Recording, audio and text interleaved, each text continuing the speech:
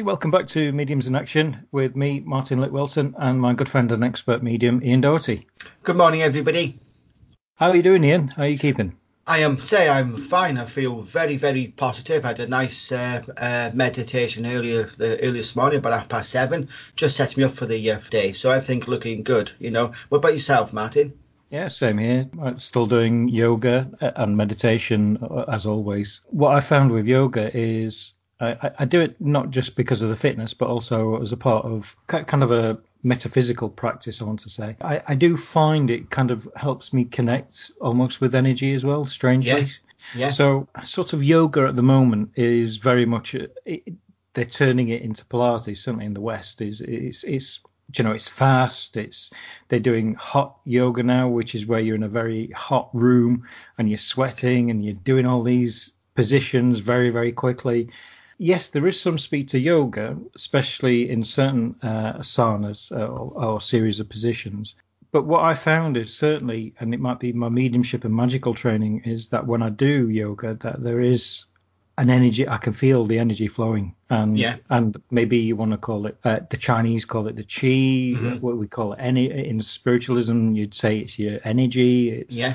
But I certainly feel that it's certainly doing something. I can feel the energy building and moving around me, and it's interesting as well because as I explore more into Tantra and ignore all the stuff, whenever you say Tantra to everybody, their face sort of drops and thinks, "Oh my God, he's joined some sort of weird sex cult or something." But no. Tantra is not like that really at all. It's a very, very ancient and old tradition in India, and when you look at that, it is about there's a lot of similarities between how they connect to the universal consciousness, which is Shiva, and Shiva is a very slow moving consciousness that creates and destroys worlds and that sort of thing, and obviously it's a description of how the universe came together. Well, yeah, it is. And then there's this fast moving energy which connects you to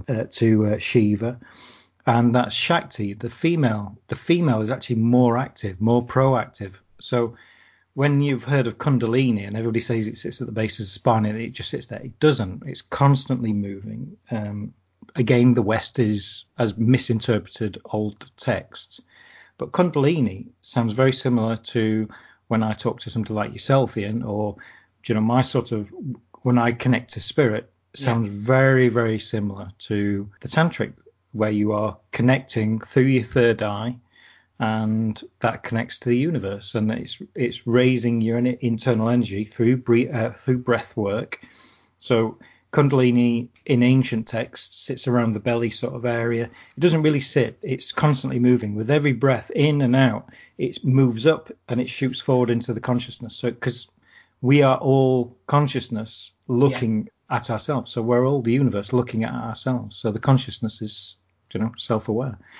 So it's interesting because I am seeing, we're looking at texts that have origins from sort of 4,000 years ago, RG Veda, which are very, very similar to sort of spiritualist texts. I certainly don't feel that, let's say, the Fox sisters or anybody like that had any idea of what the RG Veda was or definitely not. So it's interesting that there's that theme running through, and that sort of intrigues me as well. And we've talked before about ancient wisdom and how it's almost as if through humanity that there has been this overall pervading wisdom guiding mankind. It could have done with guiding people over this last couple of years with some of the decisions definitely. And that we've all made. The world seems very, very strange at the moment, but I certainly feel that it's a part of a learning process of humanity, and we'll go forward. And I certainly feel, and I think we both said this, that we certainly feel in this next 2-3 years there'll be a big change towards spiritualism or spirituality, and science like we've never seen before. Yeah, I just feel it's very much leaping forward, whether it's from fighting climate change, and bringing the world together. Then I just get the sense it's awakening of consciousness. and it's also awakening of compassion. I think for too long we have been consumers, and Yes.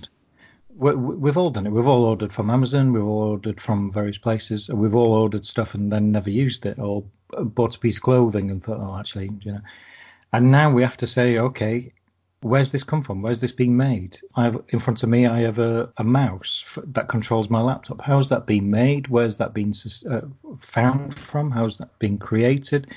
What effect does that have on the environment? And also, what effect does that have on the human who made that, the person who made that?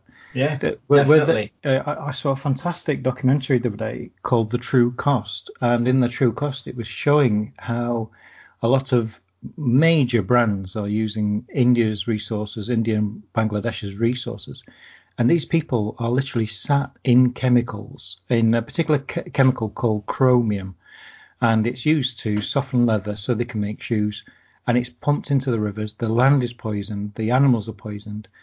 And very, very sadly is the children and the adults in that area are all poisoned as well. So they have all these defects, and it's terrible. And all this just so we can have a pair of Nike trainers or whatever brand. I think the West has kind of got away with it in that we consume without actually thinking what the cost is, the real cost is.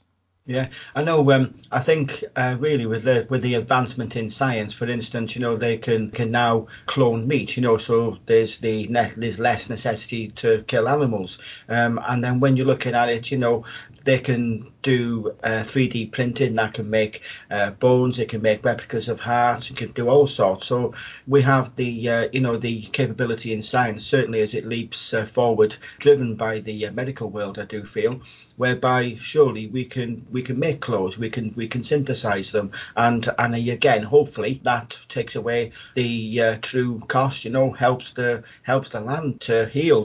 And gives us the opportunity worldwide to work together, as you said, compassion, empathy, the global consciousness. Yeah, absolutely. We talk about a global consciousness, but many of us don't think of the global cost in how we consume. No, granted. But it's about awakening. It's about whatever your beliefs in, whether there is a climate change or climate breakdown, or whether whatever your beliefs, you still have to look around, I think, and at least have compassion and empathy towards other people. Yeah, definitely.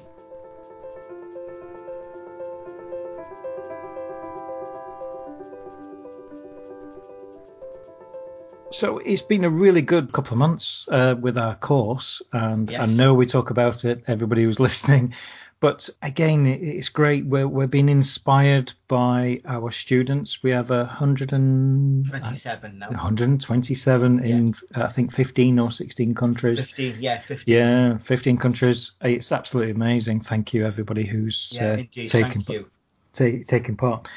We both expected that not only would we be challenging our pupils, but also our pupils would be challenging us. And that is happening. We're getting feedback from people who have joined our Facebook forum. It's a private forum for anybody who signs up to our course. We've done it private so that people can ask questions without feeling embarrassed or worried about what the reaction will be. And a lot of the questions that have come over the last 2 months, there's an underlying theme. So we want to talk today about understanding what is spirit and what isn't spirit, especially when you start out as a medium. And I think let's start right at the beginning. I know, Ian, you had experiences as a child. Yeah. Then later in life, you decided to obviously do training. Did you went to Arthur Findlay? Did you? Was it Arthur? No, I've visited there, but my sort of tutoring was in my local religious church, and I'm ever thankful for the teachers that give me a negative as well as a positive outcome, because it comes from there. Tutors are people. I'm not having a go at them, but it sort of gives me more of a sort of a balanced thing, and particularly meeting you in the paranormal side. You open my eyes to a lot of things, and particularly an introduction to science. So there's many people in my life who've added to my spiritual development, but it all started when I when I walked through the doors of my local specialist church, and I've just really not looked back. As if I went there, there was a demonstration of psychic art, and this gentleman drew this face, and I thought, I know that. And he points to me, I want to come to you here. This is I'm getting the name Jack, and he was my step granddad, and we always called him Uncle Jack. And I thought myself, I'm looking at a photograph here. It was very, very well done. And the first thing that this gentleman said was, he's telling me to ask you what took you so long, And I've been always thinking about going there, and it was about the timing really. So it opened a lot of doors, and it helped to understand the feelings I was getting were from spirit, and that was a big sort of opening really. What kind of feelings were you having? Because I think this is one thing that we need to talk to our listeners about, because I think most mediums have the similar experiences. So rather than repeat what I was having, if you can tell us, when you started to go to the mediumship, the spiritualist church, what sensations were you getting from spirit at that very beginning, if you can remember? It was like walking into a room and the light being turned up, and you're thinking, oh my goodness. But I was seeing people, and I thought, this is very, very, very, very full place, and I didn't realise, fully that I was seeing, but it stood behind the medium who was talking. The feelings, to put it in a roundabout way, it says, I always reference it to, you can read a book, it's just plain text, there's no pictures, and it seems flat. Maybe the author is too documentary style, or too sort of laboured and difficult language, and you put the book down. And when I went into the spiritualist church, it was like having the same book. There was pictures, there was pop-up, there was music, there was multimedia, and that is what mediumship is. It's multifacets. You hear, you feel, you see. So I think that's a good term. I'll use that. But it's sort of, everything was just living. It was alive. The feelings were, I could have gone home without touching the floor, and I was on a high. But it was the realization that, prior to it, particularly as a child, I tended to hide away from it. I was scared. I didn't know what it was. Coming to the church, and I still, in my teachings of many people, I always try to push forward, it's about the feelings, and I don't mean just the feelings in an emotional sense, but it's just, everything just seems lighter, it seems brighter, it seems more colourful, but you are seeing with your mediumistic abilities which overlap the physical senses. So you might, for instance, see a spirit person walking around the room as if that person was there, seen through the physical eye. So it sort of overlaps and enhances our everyday normal senses. And I never take that feeling for granted. When I'm talking to somebody, or I'm doing a reading for a person, the feelings come, and that is how I know spirit are very, very much there. Everything is enhanced, all the physical senses. You're thinking, wow. When you start, kind of, I suppose it's admitting to yourself that you are now a medium, that your awareness increases. So when your awareness increases, you do start being aware of, you do start seeing figures. And that's something that happened with me, where I start seeing figures where I used to walk around, and I remember very, very clearly when I was very young, that I must have been about 16 or 17. I'd already been to spiritualist churches, and I'd got to that age where as a teenager, I was kind of not believing. So I was kind of, it's old people. I don't need to hang around old people, sort of thing. And I remember dropping off my girlfriend. I used to drop her off not outside the house, because Dad was a bit of a tyrant. So I used to drop her off at the crossroads and watch her walk home. And as I turned around, there was this old man walking towards me. And as I tried to get out of his way, he kind of stood in my way. And I thought, what's he doing, this guy? And I thought, I'm going to bump into him. And then he walked through me. I turned around, he was still walking on. And I thought, was that a ghost? Was that? And then I saw him again. And this time he was stood there and he was talking. It was like saying, hello, Martin. And to me, it was like, why is that ghost talking to me? Because I didn't have the knowledge. I didn't know it. But that's what happened with me at the beginning. There was, as you said, there was figures. There was sometimes you might see a figure or some sort of movement, and then also you might hear voices as well. You might hear somebody say something or a weird statement, and it's very, very. It's not like it's in your mind. It's very, very clear, and it could almost be somebody whispering in your ear, couldn't it? It could be, yes. And I think certainly our perspective to get people to be more open towards spirit is we have it's very linked with meditation. When you meditate, and I teach meditation for mindfulness as well, and the people who come along to these courses or these days, when I teach them, they're not there to open up spiritually. Now, admittedly, some of them I do feel could be psychic or mediumistic. But when they're there, it's interesting what effects they have, because they're certainly not expecting any spiritual aspects to come through. But when you start first meditating, these are some of the things you need to watch out for. And certainly I don't feel that they're driven by spirit. And I think you'll agree as well, Ian. Yeah, definitely. Is when you first thing you do is when you relax into meditation, and certainly on our course, is the awareness of your body switches on. So you are aware of everything, and you should be aware of your breath. You should be able to feel that your tummy is moving in and out with your breath. You might be able to feel hairs in your nose. You might be able to feel cold. You'll be more sensitive. You'll be able to tell where the cold window is, and you're aware of that. And usually what people report is pins and needles on top of their head, or it almost feels like their hair is being moved or standing on end, or that kind of effect. And again, and you probably know the science behind this, but it is your body kind of being aware and probably becoming very hypersensitive around your head. So would you say that's right? Yeah, it is. I mean, bearing in mind you are sat still. If there's a bit of a draft, then the hairs on the back of your neck, the top of your head, even on the arms will, the follicles will start rising in order to trap air, to make you warmer. It doesn't so much. I don't feel it would happen so much if the place was warm. You would tend to just relax. So that is one answer.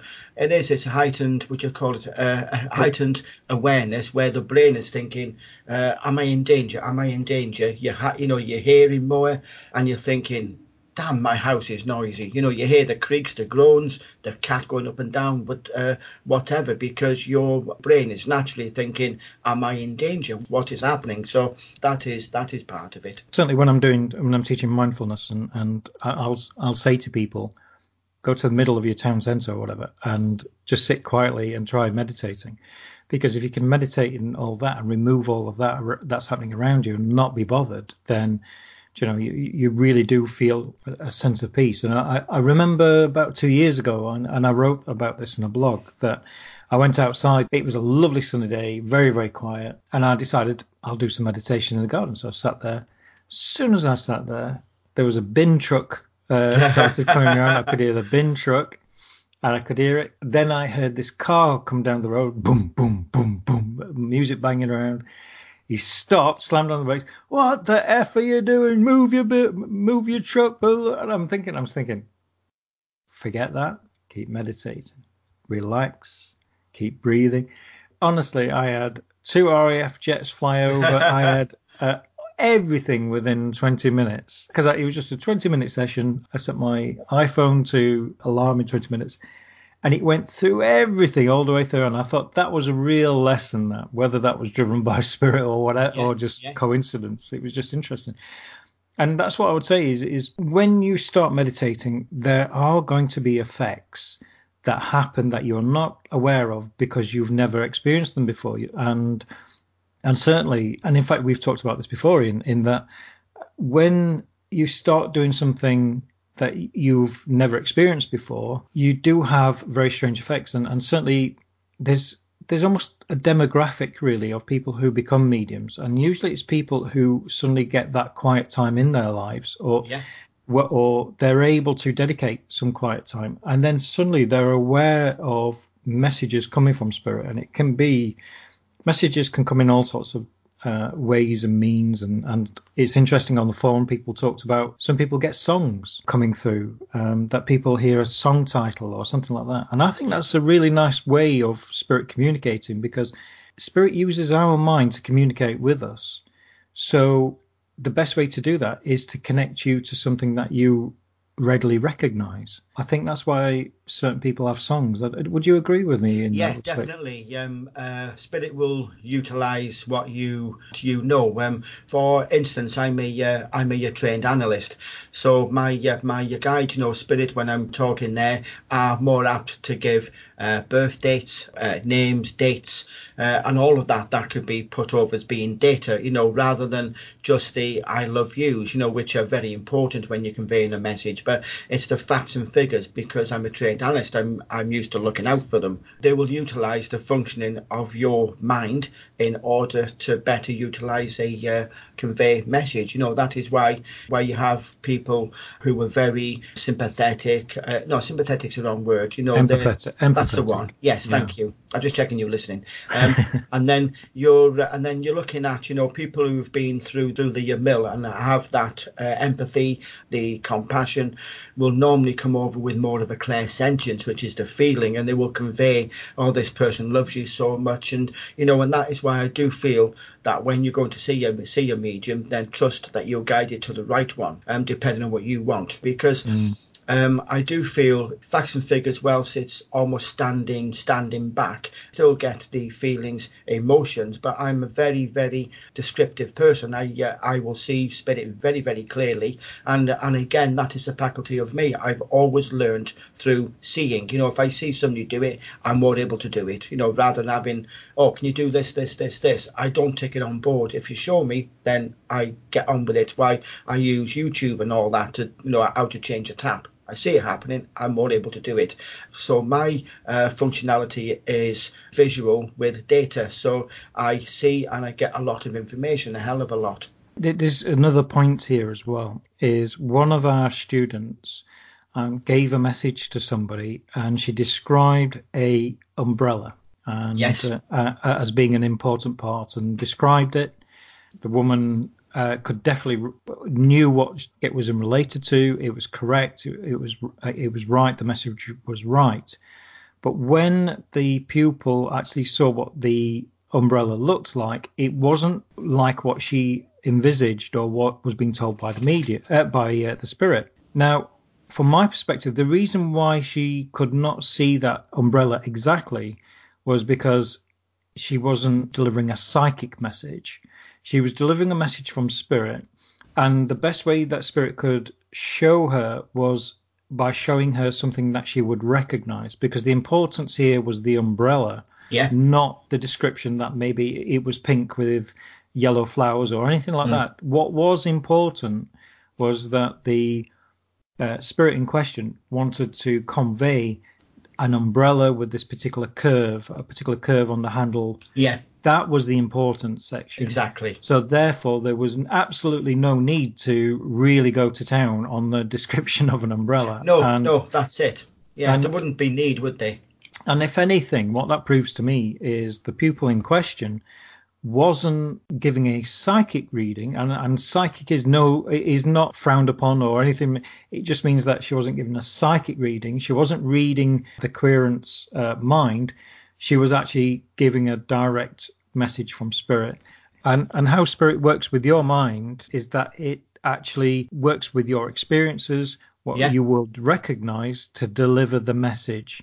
Definitely. So don't be upset if things are slightly different. And I always remember you telling me that if there was a woman of a certain age when spirit was giving you a reading, you'd often see Nora Batty's, who's a character in a television show, with her stockings. She's a very old character with the stockings, and you'd see the stockings. Yeah, it was. It was if people had bad legs and they weren't able to get, either not able to walk or there was problems. I'd just be showing Nora Batty tight, which I learned was a shortcut for saying a person had bad legs. Absolutely, and that's how spirit was working with you. It needs to get the message across, and how it does that is it selects various aspects of your own experiences.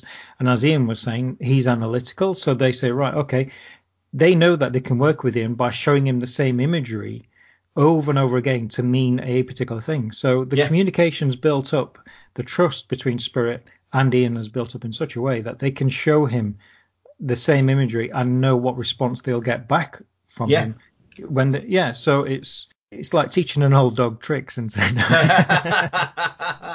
yeah, that's all right. So the pupil was absolutely bang on, and I know the people afterwards said, well, why didn't I get it right? When is it?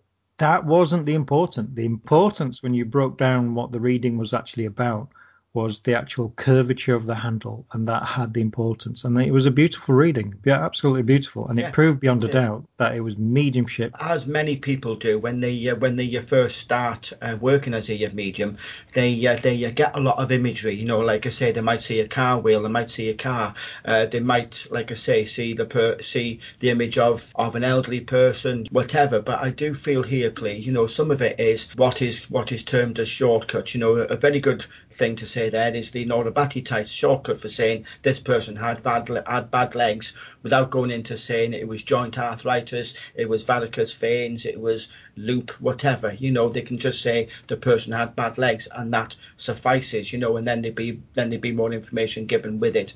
But shortcut, another one. Whenever I heard a certain name, which used to be the woman who was my mum's neighbour when I was growing up, if ever I heard that name being mentioned, the person who I was talking to, the spirit person who was talking to me to talk to them, would have been their next door neighbour, and that's another link, you know, and it's called shortcuts.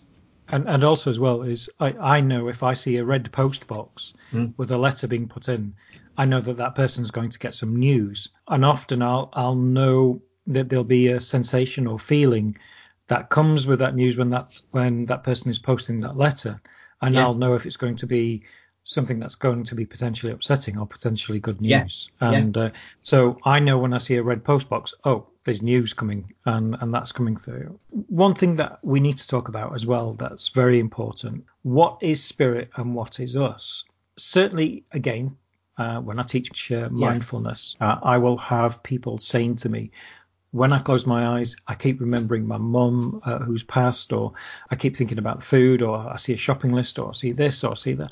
One thing you do is whenever you quieten your mind, whether you're walking into a haunted house, or whether you are sitting down with a friend and you relax and you stop thinking, or whether you're meditating and you stop thinking, your mind has to keep ticking over. And the way it does this is by firing hundreds of memories at you. It does, yeah. I know one of our pupils raised a very valid question about that. While she was meditating, she kept hearing her cousin's name. And obviously that could have caused some concern. But I think, again, it was because the pupil was relatively new to meditation, wasn't aware. And there's a feeling, isn't there, when you get a spirit message and when you get just a brain, let's call it a brain flash, like a brain impulse, I want to say. But there's a very different feeling, isn't there? I mean, how does it feel for you when you get the mediumship side? Yeah, it is very, very different. It's even more, there's a lot more difference between your guide and a loved one of the person you're talking to in spirit. Now, your guide is somebody who is very, very conversant with the way that things work. They would know how you work, how your brain works, how your mind works, rather. And they are able to facilitate that comms between your a person's loved one, a friend, and the person you are talking to. So your guide energy is absolutely strong, you know. So thoughts likely to come in and sound loud, you know. Now, when you first start, your thoughts, bearing in mind they're utilizing your brain and your consciousness. So when they first start talking, it sounds just like your own thought. You know, if you say, for instance, to yourself in your mind, oh, I'm going to go to the bank, or I'm going to go to the shop and get some fags, then that is how spirit will sound, the same tone. What is different and what starts off and it kindles the process is the loud thoughts that you're thinking, why am I thinking about basketball, or what am I thinking about so and so? Because your guide's talking, and you have in a subconscious way noted there is a difference. You're reacting to it, so it's a subconscious element. Whereas if you say things in your own mind, it's consciously doing it. So it's a subconscious element, and that's the way that that the thought waves are coming into the brain, rather than it's a subjective experience. Now, what you need to be noting at, because there is a very marked difference in the feelings, bearing in mind emotions are being put over with it as well, and you will notice, and bear in mind, as you develop in an evidential process, you need to note the diction of the words. Are they saying words that you don't know? Bear in mind of what sort of dialect. If, like me, you're from Wales, and then you suddenly have thought patterns of "we I man," you're thinking, why that was supposed to be Geordie, by the way. Then you might thinking, I'm saying things that I know are from the Geordie dialect, or from the Birmingham, or Liverpool, or London. And one thing to note with your guide, a very marked difference in the sentence structure. My guide William, who is very much scientifically based, will use these extraordinarily large words, where in the past I've had to go and check up what the hell they mean. I can say that it's not my thoughts, because I don't understand the word. Also, I'd just like to interject as well. Of course. Also, when we published Ian's first book, Ian's actually written a fantastic book. It's definitely well worth checking out. It's called Teachings from William. I had to proofread that book, which was incredibly hard. It was probably the hardest book I had to proofread because I could tell when Ian was writing, because it sounded very much like him. And then suddenly it was almost as if somebody had pushed him off the keyboard and started writing from a very scientific perspective, and also in a grammatic style that was very, very Victorian. The words that we used and pulled together weren't the typical words that I would see Ian place in a grammatic context. Yeah. So they were very, very different. And while trying to get the consistency through the book, there would be these swathes where I could see where Ian was offering an introduction and talking about a particular aspect, and then suddenly the next paragraph, it was like William had taken over, and trying to get the consistency through a book was very, very hard. Yeah, sorry about that, mate. It's not your fault, it's William's. No. But no, you're right. And when you start off, I know people say, well, how do I know it's not my imagination? But have you prompted that thought? Is that thought that's come to you? Exactly. Is it come to you for a particular reason? Have you been listening to that song? Have you been in a car full of the radio playing, and you've not been listening, and then suddenly you realise, okay, I can discredit that one? But if you get song titles and you're thinking, well, why am I hearing this? What's that coming through? Or why is my thoughts telling me this? And it feels different, and it seems different. That's when you know you're getting your spirit connection. Yeah. And certainly when it's your spirit guide, you will hear it more familiar. So it's almost like you've got another friend with you. Yeah. Putting you straight as you're talking, or as you're doing something. They could tell you, oh, do you know there's something here? Do you know that there's an energy here? Or there's some, oh, you need to call your mum, or you need to do this. You can tell when it's not your thought pattern, and actually it's your guide giving you a little push to do something. Yeah, definitely. When it's in your quiet moments, you're doing a meditation, then the words from spirit are concerned with you. So it'll be things about you, or you're getting a phone call about work later, things like so. When you're in company of people, then the information coming will be to do with one or multiple of. If you're going, say, to a venue or whatever, you might get little bits of snippets about going there, and you will certainly get little bits of sort of info about the road ahead. Slow down. There's a car in the road. You slow down, and there's a car coming round the opposite side of the road around a blind bend. So they do look after you that way. Sorry, I think also as well is it's not just about danger as well. It's not because I remember driving down back to Sheffield, and I can take two roads. I can take the A1 or I can take the M1, and Spirit clearly said take the A1. Now, I hate driving on the A1 because it's only a two-lane road, and if there's any lorries, you can be stuck behind them. So I hate driving on there. So I thought, I'll go the M1 way. And I was stuck in traffic for 3 hours, and I was late. So it's just, and it was clearly my sat nav was saying go A1, and I'm thinking, no, I'm going to go M1. I hate driving on there. And Spirit clearly said, my guide said, go A1, and I didn't, and I went and I ended up, as I say, I think it was about 3 hours stuck in traffic.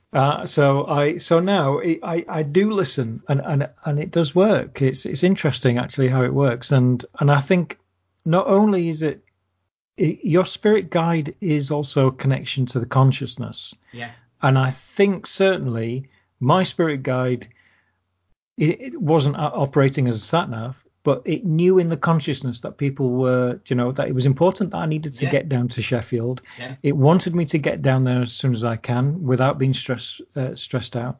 So it knew in the consciousness that people were gathering up on the M1 and that I was going to be stuck. So it wasn't predicting the future. It just knew that the consciousness was collecting there and said, go A1. And I didn't listen. So no, you're right. I mean, there's times when I've been out either to do a demo or to do a paranormal thing, and it's very much a case of leave early. I think, oh, all right, then I leave early anyway. But I thought, all right, there must be traffic build up, so I check my route, found out there is, and I go a different way. Yeah, absolutely. And when I used to run a ghost hunting company, I always remember very, very clearly. It was going to Dudley Castle that night, and it got to about 3:00, about half an hour before I was due to set off, and Spirit said, phone Dudley Castle. I'm thinking, so I went online, Dudley Castle, nothing. No, couldn't find nothing. I thought, and it phoned Dudley Castle. I thought, and then I got the feeling, it wasn't the word, but I got the feeling I wasn't going to Dudley Castle. I thought, I need to phone Dudley Castle. So I phoned up Dudley Castle. And unfortunately, there was a massive protest outside Dudley Castle gates. The cooking staff couldn't get in because the people wouldn't move. The cooking staff couldn't get in. Nobody could get in. And the event was cancelled. And luckily, I was able to phone people around and tell them that the event was cancelled because of the protest. The interesting thing is if I'd have ignored that, I would have driven all the way down to Dudley. Mm-hmm. There would have been all that protest. I wouldn't have been able to phone everybody. Everybody would have turned up. So not only would I have been affected, but also, the 30 odd other people that were attending as well. So no, granted. So yeah, I mean, little things like that happen, and some people say, oh, it's your intuition, but it's not my intuition that anything was going to happen on Dudley. It was confirmed early in the week. Numbers were given. I knew exactly who was attending. I had no inclination at all to phone Dudley on Saturday. Not only that, Dudley Castle offices are closed on Saturday. So again, my consciousness would be saying, don't phone Dudley Castle because they're closed. Luckily, I found the kitchen and found out exactly what was happening. The manager was there, but none of the staff could get in or out because of this massive protest. Yeah, no, and it's. I think on when people want to know is it me or is it them, it's those instances that prove it has to be them, because otherwise there'd be no prior knowledge. You wouldn't know. Oh, by the way, unless you're one of those people who check the map, who check the traffic, 3 hours before they're going to travel, just in case. But normally you just wouldn't know.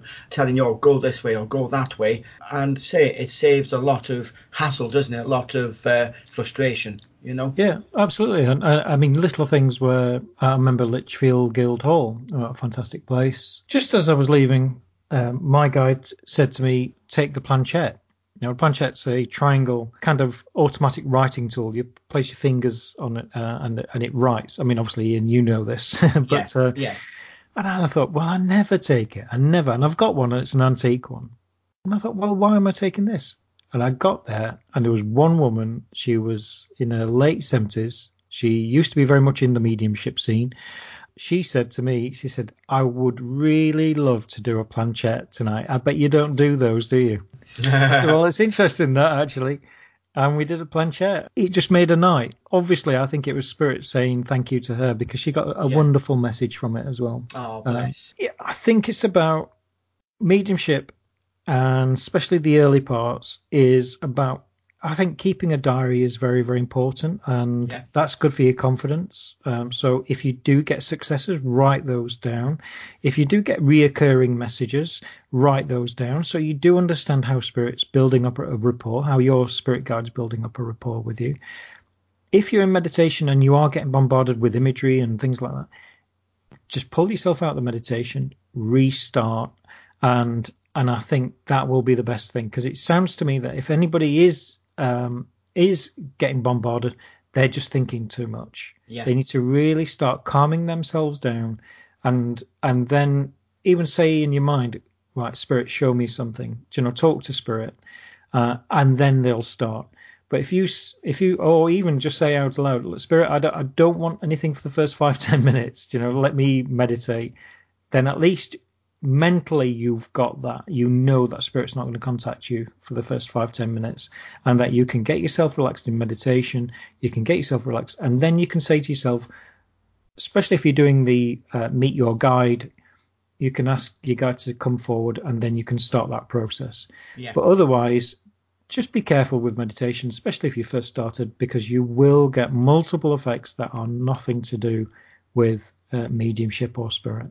Just to remember, folks and folkesses, your own thoughts may well in time feel almost flat, whereas mediumship ones, where your guide or a loved one from world of spirit, because it incorporates feelings, emotions, everything, then it feels as if it's ever so light, it's in full colour, and it's living and dancing. And that I always say to people, pay attention to how you feel, or how those words, those thoughts feel when they first come to your mind. And once you realise it, you will always know when your guide is there. Is your guide hitting the microphone at the moment? No. All right, he's just gone boing boing. No, I am sat, I would say, about 14 inches away from it, so I don't get the noise that we've had in the past. It's doing it again now. No, I'm not. I'm nowhere near it, mate. There's something flicking the microphone. It's going boing, boing. No. Really? Yeah. Honestly, I'm not. I'm nowhere near it, Martin. Honestly, I'll have to play it back to you because Okay. Yeah.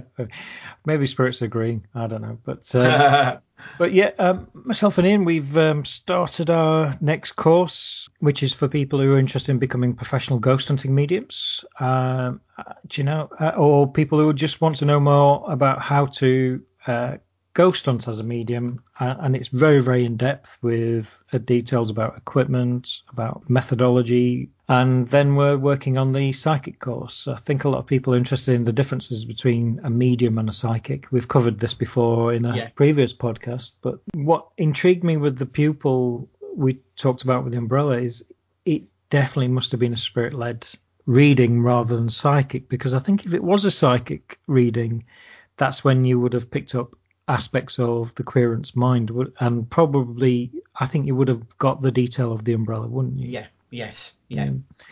But so what are you up to this week, Ian? Well, I'm doing my normal readings. I'm really pushing into my artwork, and I can't believe how it's sort of panning out. And my guide told me it would be going in different directions. So I'm doing my psychic art in oils. I've done, which is probably my last pastel drawing now for some time. And I'm focusing on the oils and the water-based acrylics, but I'm going now into mixed art media, where I'm adding little bits and pieces to drawing the background with oil pencils and oils, building stuff in a 3D, and then I'm going to be starting what I understand is assemblage art, but again, all facets are spirit driven. My first foray into the assemblage art, if I can pull it off, I've been shown a little bit of what is wanted, and it's going to be a Barbie doll that's going to be painted, decorated a little bit, have angel wings on the back, and pose in such a way, as if sort of peering over a grave, whatever, to show you that even in death there is life. So if I can pull it off, it's going to be lovely. It's interesting because assemblage art, it's very, very prevalent in a lot of traditional and African folk magic, where certainly in Christianity and other religions, although God said that you're not meant to worship icons, certainly in Catholicism, obviously you have these massive statues that you can't touch them. You're not allowed to repaint or anything. An icon. You couldn't get a Virgin Mary and repaint it pink or anything, because that would be classed as that you're damaging the artifact. However, if you look in a lot of the folk magic traditions or the traditions of Africa, they will create deities and then you will personalize them. They are a representation of spirit. You have things like fetishes, where you will have something that will protect your house and you will decorate it in a particular way. You might put, a miniature baseball cap, give him a cigar, or, you'll personalize it to connect it to you. So it sounds very similar in that respect, is that spirits, kind of driving you to create this art that will connect with somebody. Yeah, I feel so. Yeah, it's very, very similar. But it's nice seeing all the pupils. It's also all the lovely feedback that everybody keeps giving to us about podcasts, about this podcast. Wherever you listen to us, if you can leave a review or 5 stars or anything, please do, because it does help. Please. It does help us. Thank you. That's all we ask of you. And thank you, Ian. And this has been Mediums in Action. Bye.